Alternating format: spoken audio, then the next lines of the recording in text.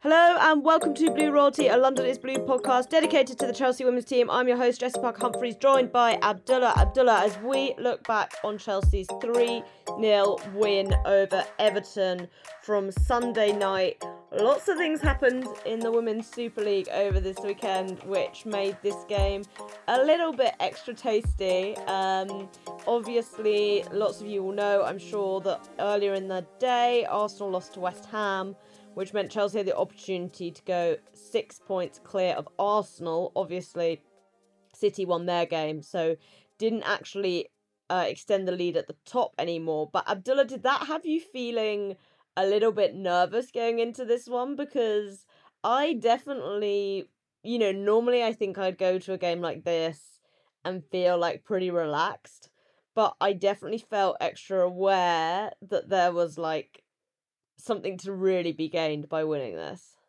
Yeah, I think it was just the fact that there was just extra pressure on, right? Like the fact that Arsenal lost, everyone's looking at Chelsea. There's no Sam Kerr. Can they now cope under the pressure, quote unquote, of winning the game when you don't have your talismanic player? It's Everton at home. Everton aren't a bad team. They've been doing decently well under Sorensen, all things considered, over the last couple of seasons. So it was one of those banana skin games, right? We could very easily, Everton have a decent squad. I think they got one of the better squads in the league. So it definitely was a game where you have to be very wary. And it's definitely one of those games where you look back and Chelsea are, we could have been stuck there with against a team that was just going to make it difficult. And then yes, we have firepower on the bench, but it would have been difficult. But I think as the game wore on and the more chances we created, I thought we were really, really, really good. And once the first goal went in, I think it was just a little more calmer in general. But yeah, definitely a nervous game going in, especially with Arsenal losing, and then on the other hand, City winning. So it was like the double-edged thing of the two teams, the winning and losing, and making sure that you emphatically go away with a good performance.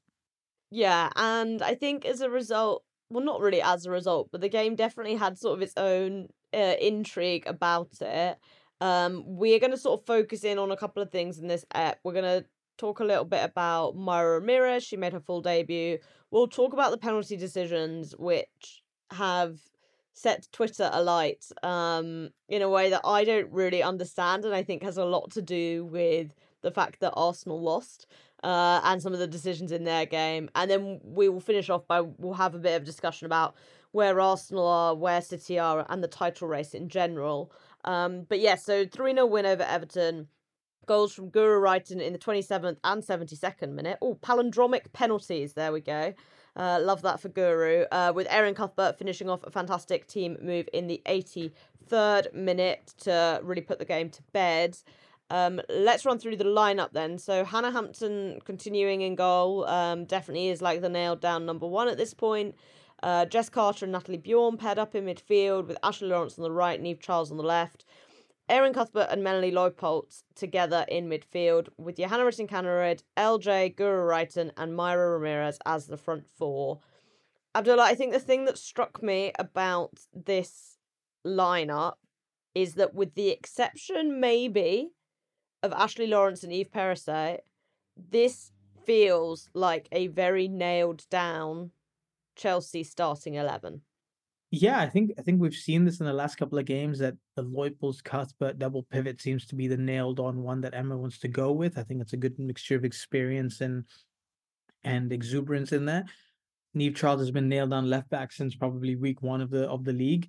Canneridge, surprised everybody. Guru Wrighton, and Lauren James has been probably Chelsea standout player of the season so far.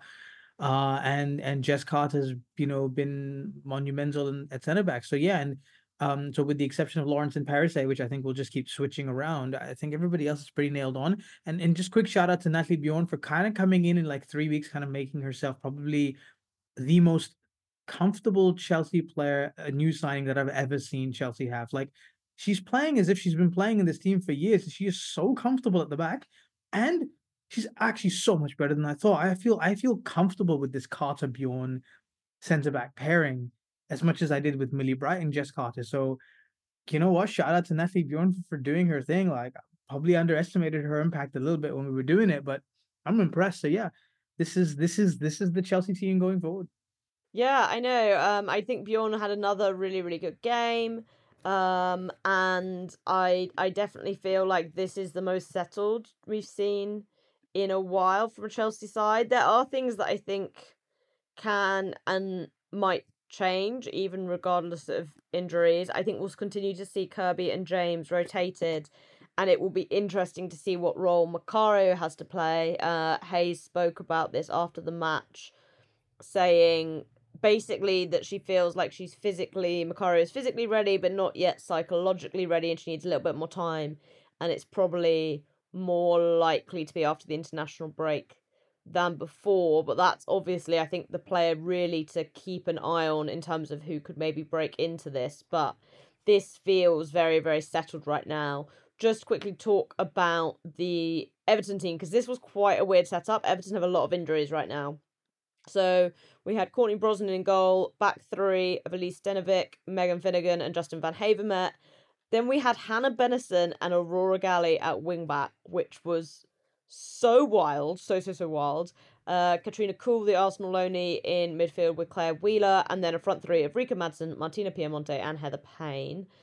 The stats as well. So we had 16 shots to their three, 6 on target for us, 0 for them, which I do think is really crucial when we're also going to get into penalty discourse, because this was not a game where Everton did a lot going forward. They had like one good chance the entire match, and Garley put it wide. So I think regardless of penalties, Chelsea would probably have gone on to win this. 54% possession for us, 46% for them. So it was quite even.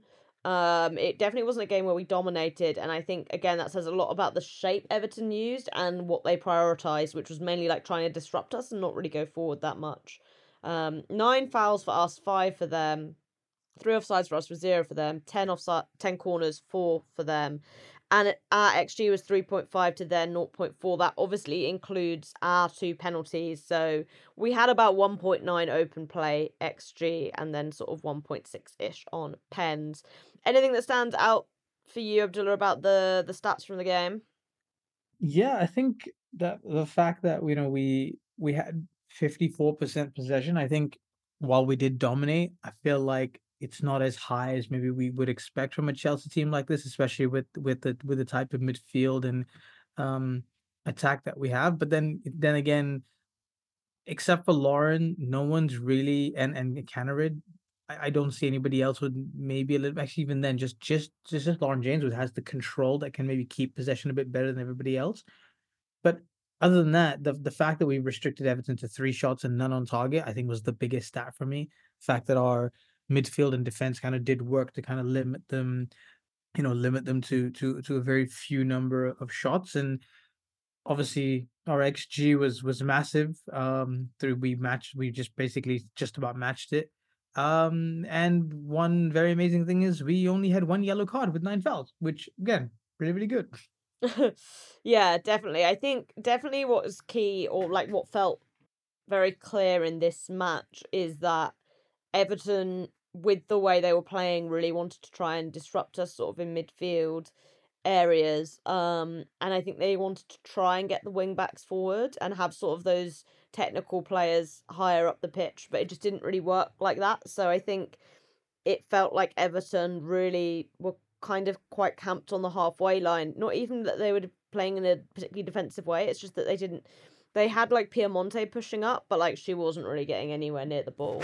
And I think that influenced quite a lot. But I also think Chelsea actually dealt really, really well with that. And even though we didn't score an open play goal until sort of the final minutes of the game, the chances that we created, even with that setup, I thought were pretty good, really. But let's take an ad break here, and then we will look at sort of that first half in a bit more detail.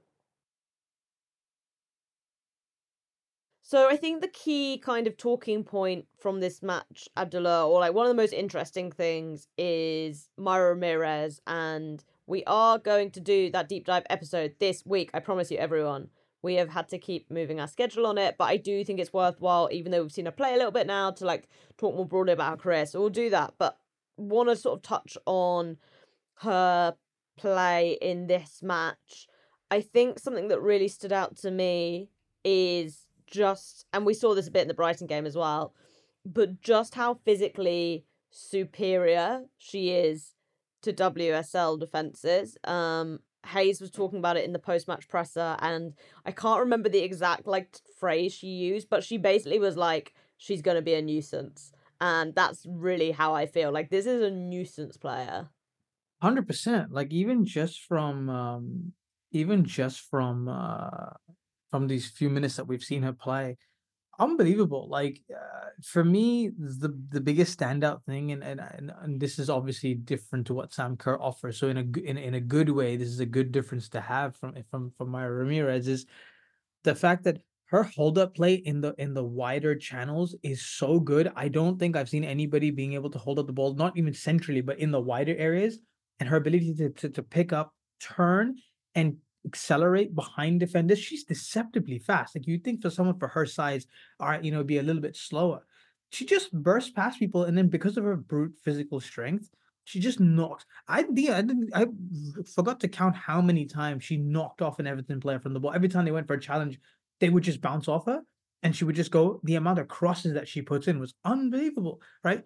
Obviously, there are teams that are going to eventually figure that out and they're going to try and stop that cross coming in from the sides. But the fact that she's able to kind of play in players without even having barely played with any of these players, if at all, to be able to pick out these passes, I think was unreal. So I think this team is just building a bunch of one-on-one maniacs that can just kind of go in from all over the pitch, whether it's Neve Charles at left back, Aaron Cuthbert with driving runs, Lauren James, obviously the best one at it. JRK has improved with it, Gur Wrighton on her day can do the same thing. So it's crazy. But I think the best thing about Ramirez is, and that kind of goes from, over everybody is the strength and the turn speed with her hold up play, unreal, and I don't think we've seen this sort of play in a long, long time.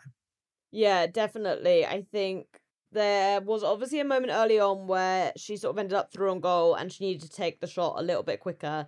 I think that's just like lots of players say that coming to the WSL is normally like an upping in intensity compared to some of the other leagues. So I think that will come.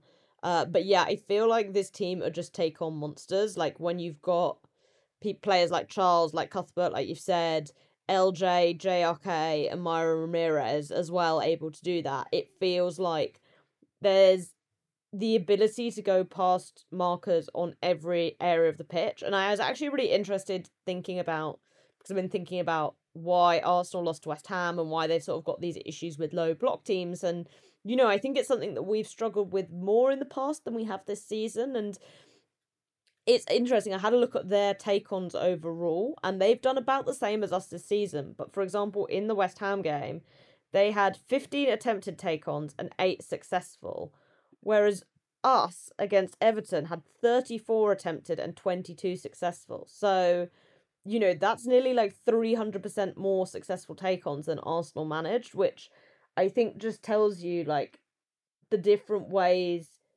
we are looking to break teams who are going to sit back against us down compared to maybe Arsenal and like sort of our success in doing so. Just gonna read out a couple of tweets about Myra that I thought was interesting. Seb White, who we obviously had on the podcast a couple of weeks ago, talking about his learning and coming to support Chelsea women, said, I know it's only a couple of WSL games, but it's already clear Mayra Ramirez is going to be a lot of fun to watch for Chelsea. So good with her back to goal and her hold up play, but also direct and effective running with the ball. Ava's already asked for a Columbia shirt. Ava is his daughter. You might remember we had a little interview with her at the end of that episode. And Arvind, who we have had on the show before, but disappeared from Twitter, is so excited about Myra Ramirez. He popped back up. It was a treat tweet from saying solid debut start from Mayra Ramirez. Passing was iffy and there were some synergistic issues, but made a bunch of good runs in behind, leading to the questionable pen. And her back pressing and overall defensive effort was superb. A taste of what she can offer once she settles in. And I think that analysis from is so positive, Abdullah, because obviously he's a Real Madrid fan. He watches a lot of Liga F, and he's someone who really knows what like Ramirez can bring to the table. Yeah, exactly. I saw his tweet and I went, "Are you back?" Like literally, my first question was, "Are you back?" Question mark. What's going on, my man? He goes, here and there, here and there. So so the man's still keeping an eye out on things. Nah, he I mean his kind of his take is is pretty good, especially with Liga FA content. I think no, I think the fact that he's given this assessment of the runs in behind her, back pressing and defensive effort along with her shooting capabilities, and he's still saying that there is still some issues off these couple of games, then I think we're in for a treat. And I think with Ramirez, this is no hit on me official, but you can already see the difference in quality up front just from the overall play. Mia's been good, but Mayra just looks like little bit of a step above, and you can now see the two of them kind of going back and forth and kind of playing that now. But overall, I think I think just having her Mayra Ramirez that is on up front, I think will really give Chelsea a new dimension, and I think I think we will start seeing a slightly different Chelsea in terms of the way they break going forward. I think with Sam Kerr, it was very much a lot of balls in behind over the top and kind of through in between defenders. But I think now we're going to see this Myra kind of clip into the sides, into the half spaces, and we're going to see a lot more midfield runners coming in, a la Aaron Cuthbert and whatever. So I think the way Aaron Cuthbert scored that open play goal, I think we're going to see a lot more of those. And I think this is where Kat, Fran, and I think even Yelena, I think all three of them will really benefit from having Myra around them just because of the way they like to play. Yeah, and I mean the name that comes to mind when you're talking about Myra in that way is sort of LJ, who I think had quite a quiet game. I think, as we say, like the way Everton sort of congested those areas, it took her a while to sort of find the spaces for herself to peel out wide, and I think that's sort of just realistic when you've got, a new player coming in who's you're getting used to their movement, they're getting used to your movement.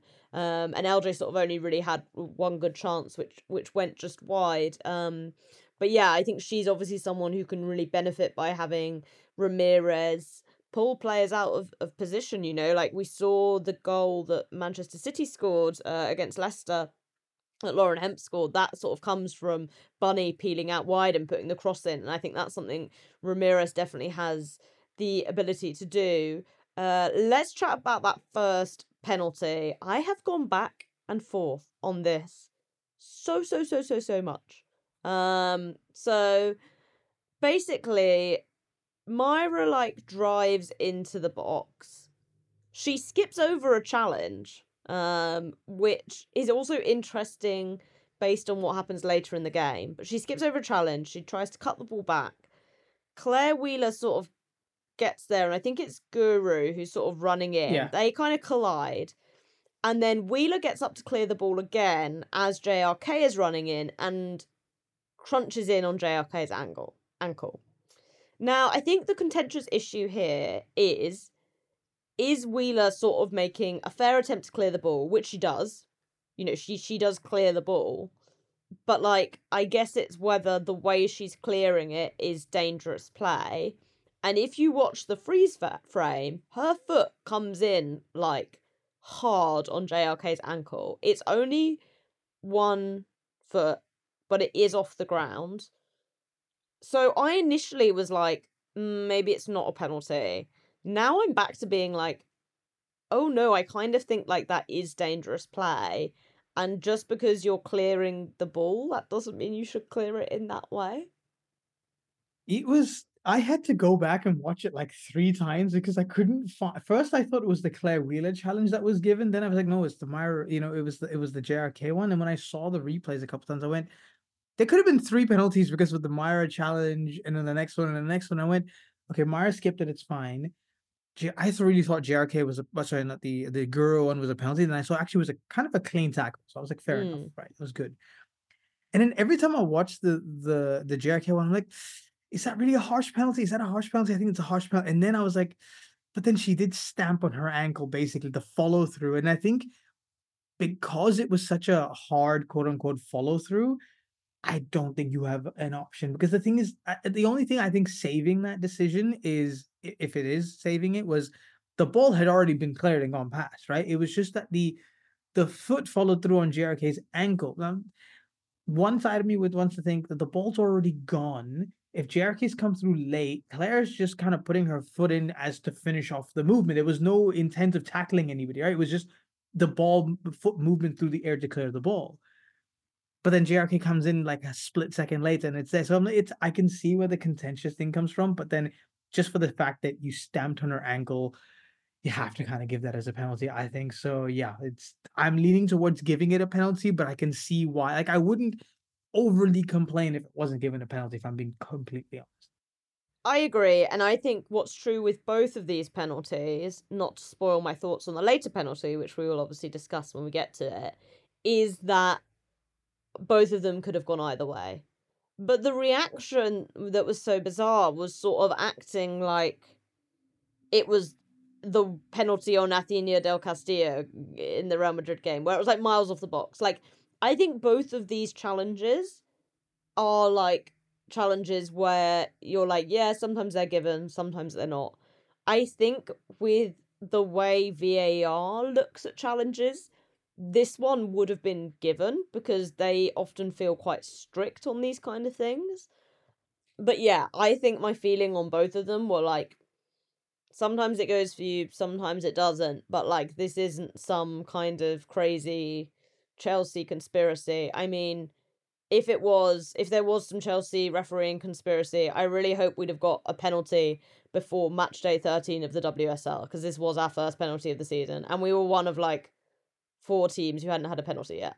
So, and they're like buses. They come in, well, twos. The phrase doesn't quite work.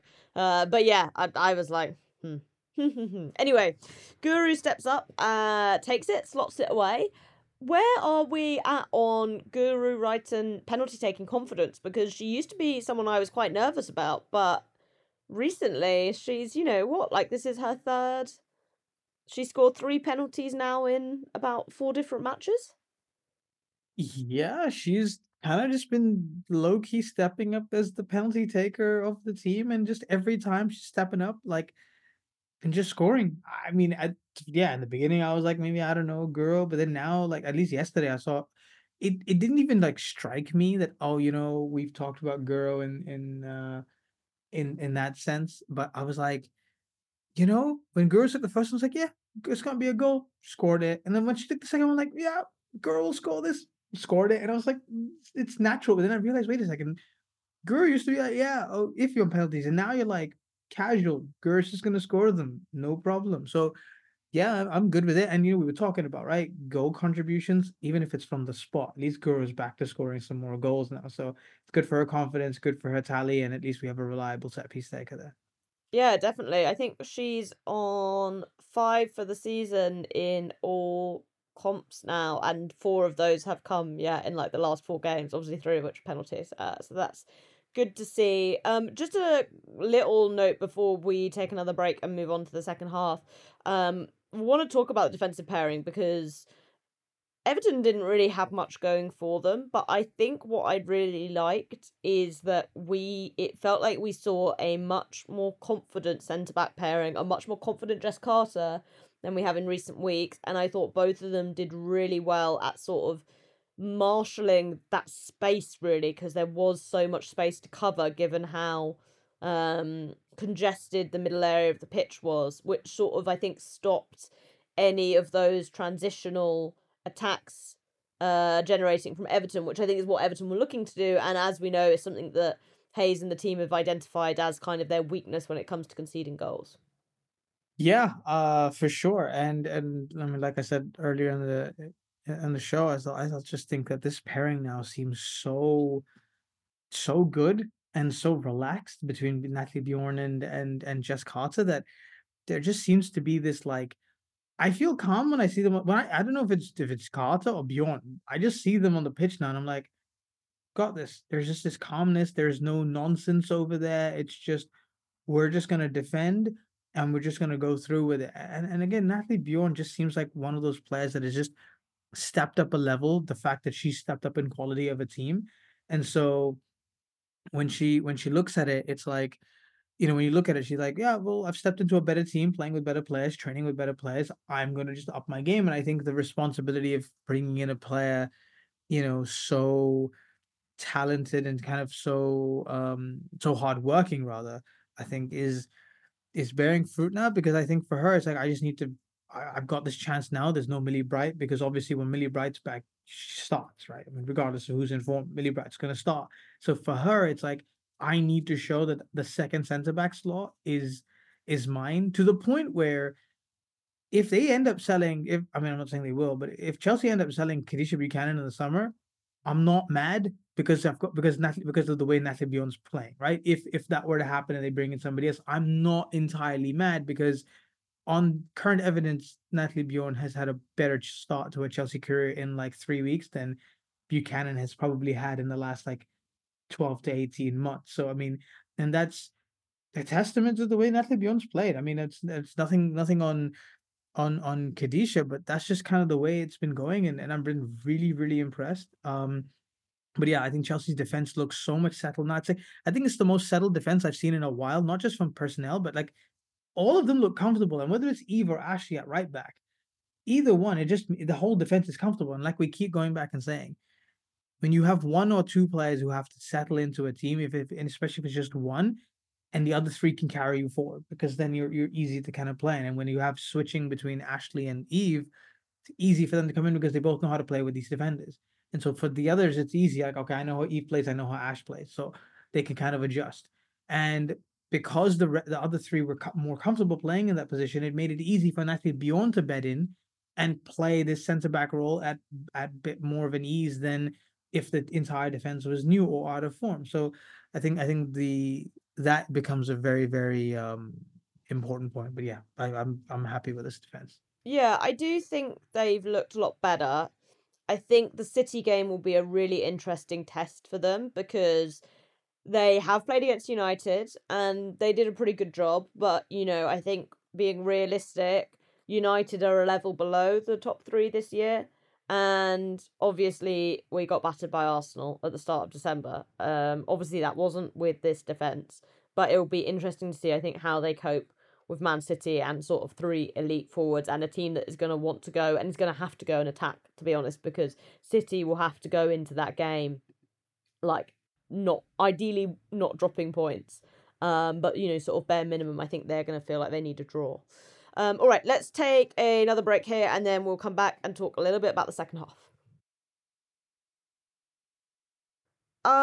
So Emma Hayes after the match was a lot more complimentary about the second half. She basically said that she thought Chelsea kind of figured out when to step out and when to stay back a bit better and get their distances right. And we definitely generated, I think, better chances in the second half. Obviously, we score the penalty and the third goal, but there's good chances in this half for Canarid, for LJ.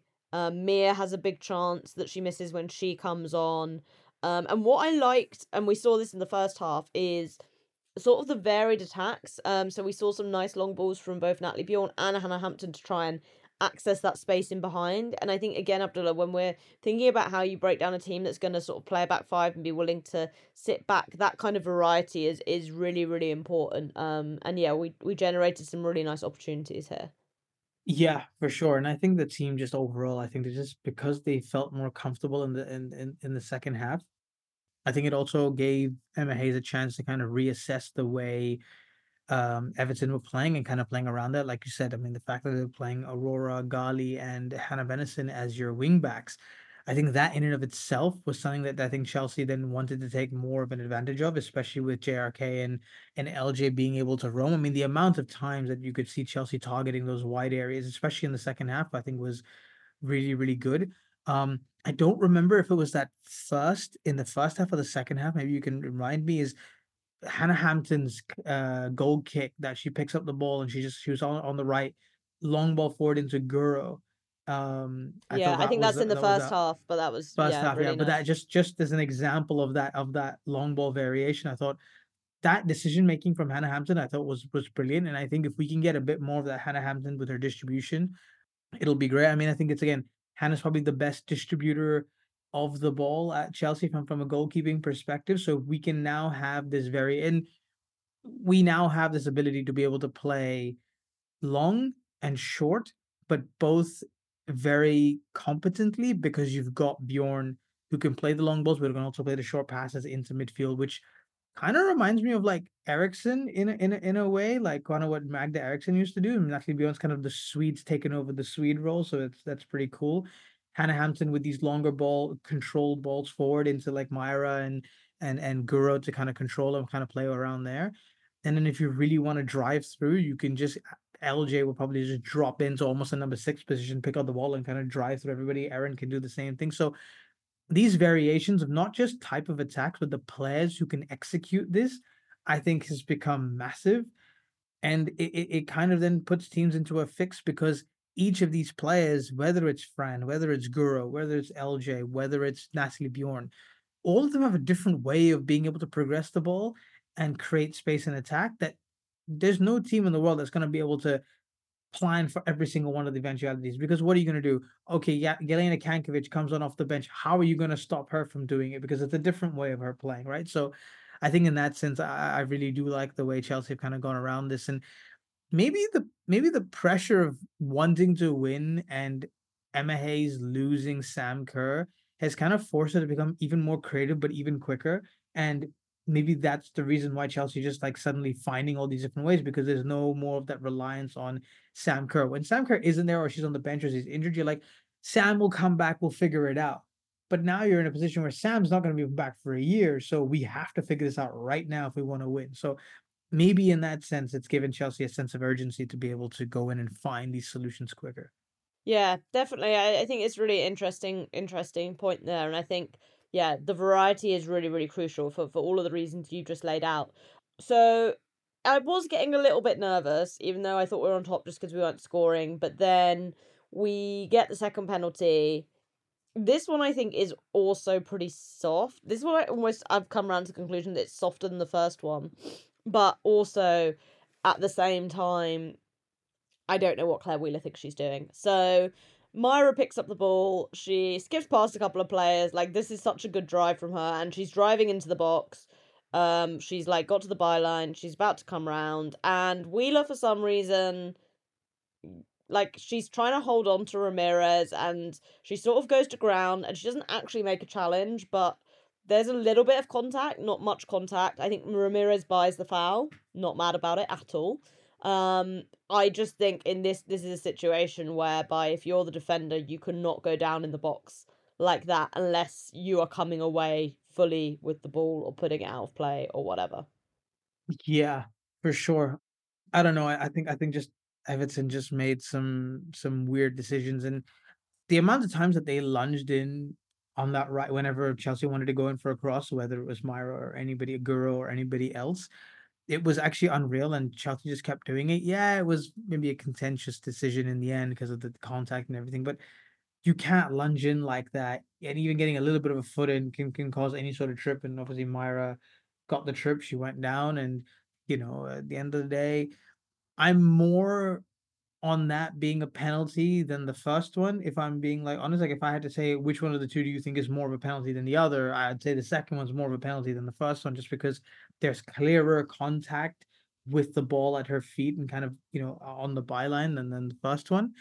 But yeah, it's everything kind of just probably in some ways, probably in some ways shot themselves in the foot, and giving away penalties like that is obviously not going to help them. But yeah, we have to see. But Chelsea needed the goals and needed the opportunities, and I think just not scoring from open play fine, but I think they just deserved the goals at the end of the day anyway. So whether it came from a penalty through that or through open play, I think the goal tally warranted however the chances came. Definitely. Yeah, and slotted away by Guru down the same side. Very, very nicely done. Sent Brosnan the wrong way on this one. Let's talk about the third goal because the penalties were whatever, but this goal was a proper goal. Erin Cuthbert wins the ball back. It gets sort of played in. I think it goes Kirby, Nusken, Fischl out to Cuthbert, who's then made the run, and Fischl kind of passes it in quite a funny way. It's all very one touch, but Erin, in the form she's in, has no problem just volleying it first time, and it was great. It's probably one of the best goals we've scored like as a team this season. Oh yeah, for sure. I think I watched that 2 or 3 times. It was absolutely brilliant. And it was so nice to see all of the flair players and then with Fischl kind of being the final link player, the the link up player at the top to get the assist. I thought it was brilliant. And I think this is the epitome of what I think Chelsea have been trying to do for so long and getting these players in these central areas to play this way. And to kind of see probably, and I say this in the greatest possible way, the least aesthetic, technical player in the Chelsea team, which is Erin Cuthbert, in terms of the way her technique is. Like, it's the least aesthetic one, while she's a very good technician. To be able to kind of play the one touch and kind of the concentration of her looking at the ball to try and, okay, I'm going to hit this within the sweet spot, head over. That technically was a very, very good, well taken shot. But it was just funny to see that entire sequence with Erin at the end of it. But I think it just went to show the way Erin played that game was brilliant. And she kind of deserved that goal with her form. But yeah, I think as a team goal, the build up, the chances taken, and the finish with the congestion, I thought was brilliant. I don't know. I don't know how you top that sort of goal. Yeah, guys, if you don't go on FB Ref all the time, firstly, I don't know what you're doing with your life. It's my favorite website in the world. But if you like going on FB Ref, please just go and look at Erin Cuthbert's scouting report because it is just green, green, green, green, green on everything apart from clearances. She's in the fourth percentile for clearances. Sort that one out, Erin. But like, this is just such a perfect encapsulation of everything she's doing as a player right now. That goal takes her to 5 in all comps this season. FB Ref don't have League Cup and FA Cup stats, so I don't exactly know how far off she is, but for context, in Champions League and WSL in the past 2 years, she's scored 5 and 6. So she's already equal with that, obviously, with like a third of the season still to go. Previous seasons as well, she scored like 2. Her second full season at Chelsea, she got 12. So that's like the score to beat for her. But yeah, it just feels like she's popping up in loads of great moments at the moment. Also like that her and Leupolz had 7 tackles and interceptions each. Both of them just like working so well as that midfield duo that I think, we've said recently we've really missed. Finally, just want to shout out Mia Fischl because I think this was a really nice little cameo from her. She missed a good opportunity, but it was a bit tricky, sort of the way the ball came into her. But obviously she sets up Erin's finish, and I felt like this sort of showed the usefulness of having someone like Ramirez come in, whereby we don't have to put the pressure on Mia to start and perform every game. And I don't know if it's just me reading too much into it, but I felt sort of her cameo in the final 25 minutes or whatever it was, 15-20 minutes, just sort of showed her maybe being able to be a little bit more relaxed, a little bit more free, and just focus on her kind of individual game. Yeah, for sure. I think we definitely saw a bit more of a more relaxed me official in that cameo in the second half. And I think maybe that, at least for a first season, maybe that should be her role, to kind of come in, get a feel of the team, get a feel of the club, and not play with maybe as much pressure. And I'm not saying that's going to happen every single game, but if she comes in and plays, 20, 25 minutes after Myra's, done a shift, and then players are tired, I really do think there is a role there. And if she can provide the assist the way she did and maybe score a couple of goals. I mean, there was even a header in that towards the end of that second half that Mia got over a lot of players and if find out enough power. But if she can replicate that again in set pieces and crosses and things like that, I think we will have a good player who can come in and link up with players and also kind of give us part of what Myra has given us, and at the same time maybe chip in with a few goals.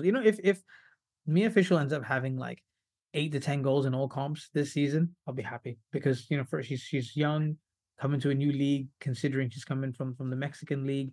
I don't know whether you'd consider the Mexican league better or worse than Liga F compared to where Myra's come from, but all things considered, playing, coming from as a top striker in that league and then coming to WSL has been a big change for a young player like her.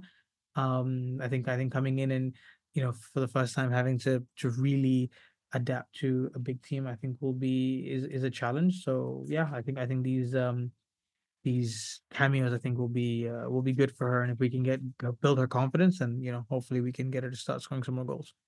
Yeah, it will be interesting to see. We've obviously got two fixtures against championship opposition coming up. We've got the Conti Cup quarter against Sunderland and then the FA Cup fifth round against Palace. It'll be interesting to see sort of who gets the nod in those games in terms of Myra or Mia, because there's obviously a desire to bring Myra up to speed, but also at the same time, I feel like they're really good opportunities for Mia um to like continue her trajectory. Don't know whether we'll maybe go with we'll switch them one for one game, one for the other, but I think that'll be something to keep an eye on, because I do feel like Mia can be a really like effective player to come on later in games, definitely.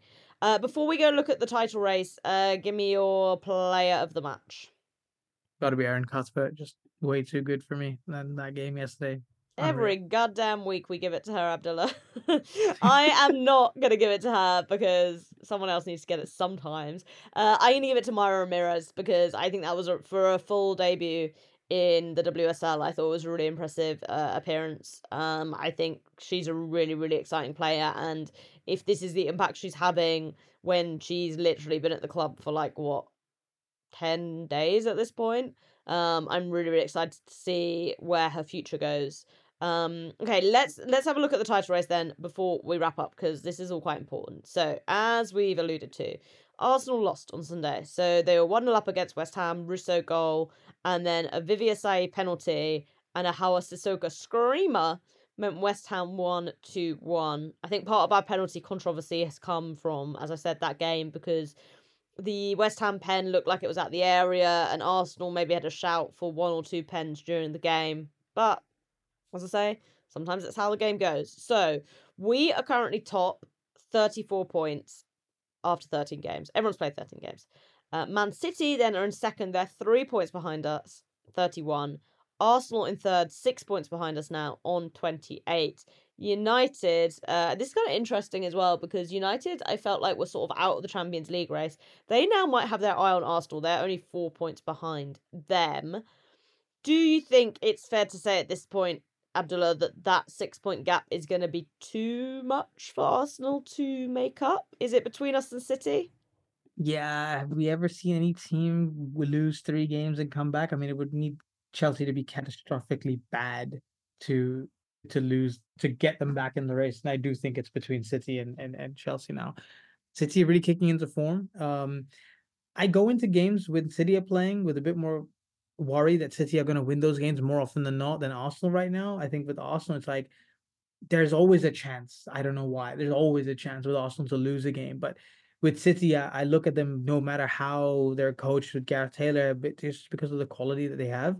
You look at that front three of Shaw, Kelly, and Hemp, you're like, they'll just bail them out, regardless of how the coaching is. They're just so good that they'll bail them out. And games like against Leicester, it could have been a banana skin for them as well. Leicester have been really good this season. That they're up in 12th, they've been coached well. So um I think, and then they kept them to a clean sheet in the last time they played them. So it could definitely have been a different game. But I think that City are probably going to be. I think they'll leapfrog Arsenal eventually, and they'll be gunning for the title with us all the way. Yeah, definitely. I think what feels really different about City this season compared to last is that it feels like Hemp and Kelly and Bunny are all in places to be really clutch. Whereas I think last year, the three of them, whether it was just them sort of maturing or building their relationships, felt like they could play really well, and everyone knows how talented they are as a front three. But those moments to get the goals when you've been knocking on the door, you can't get there. That wasn't there. Even their loss obviously against Brighton earlier in the season, but this Leicester game, it was like they scored, I think, in the 82nd and 85th minute. Hemp's finish is amazing. Kelly then scores from a corner, and I think that's what Arsenal are really missing at this moment. The sort of player who's gonna step up and get the goal for them when things haven't gone their way. Um, I don't want to write Arsenal entirely off just because I'm scared.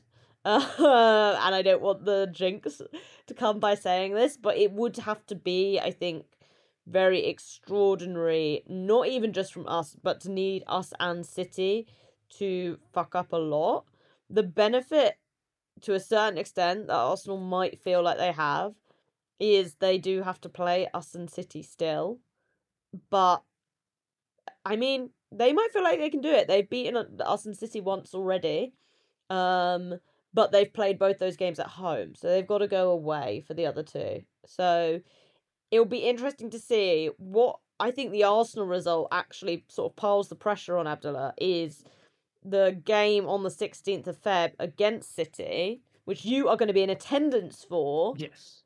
It makes it feel even more crucial because if we win there, there's the potential that we have a 6-point lead over both sides with 8 games to go. Yeah, it's such a crucial game that I had to fly out to watch this game in person. That's how crucial this game is. Legit.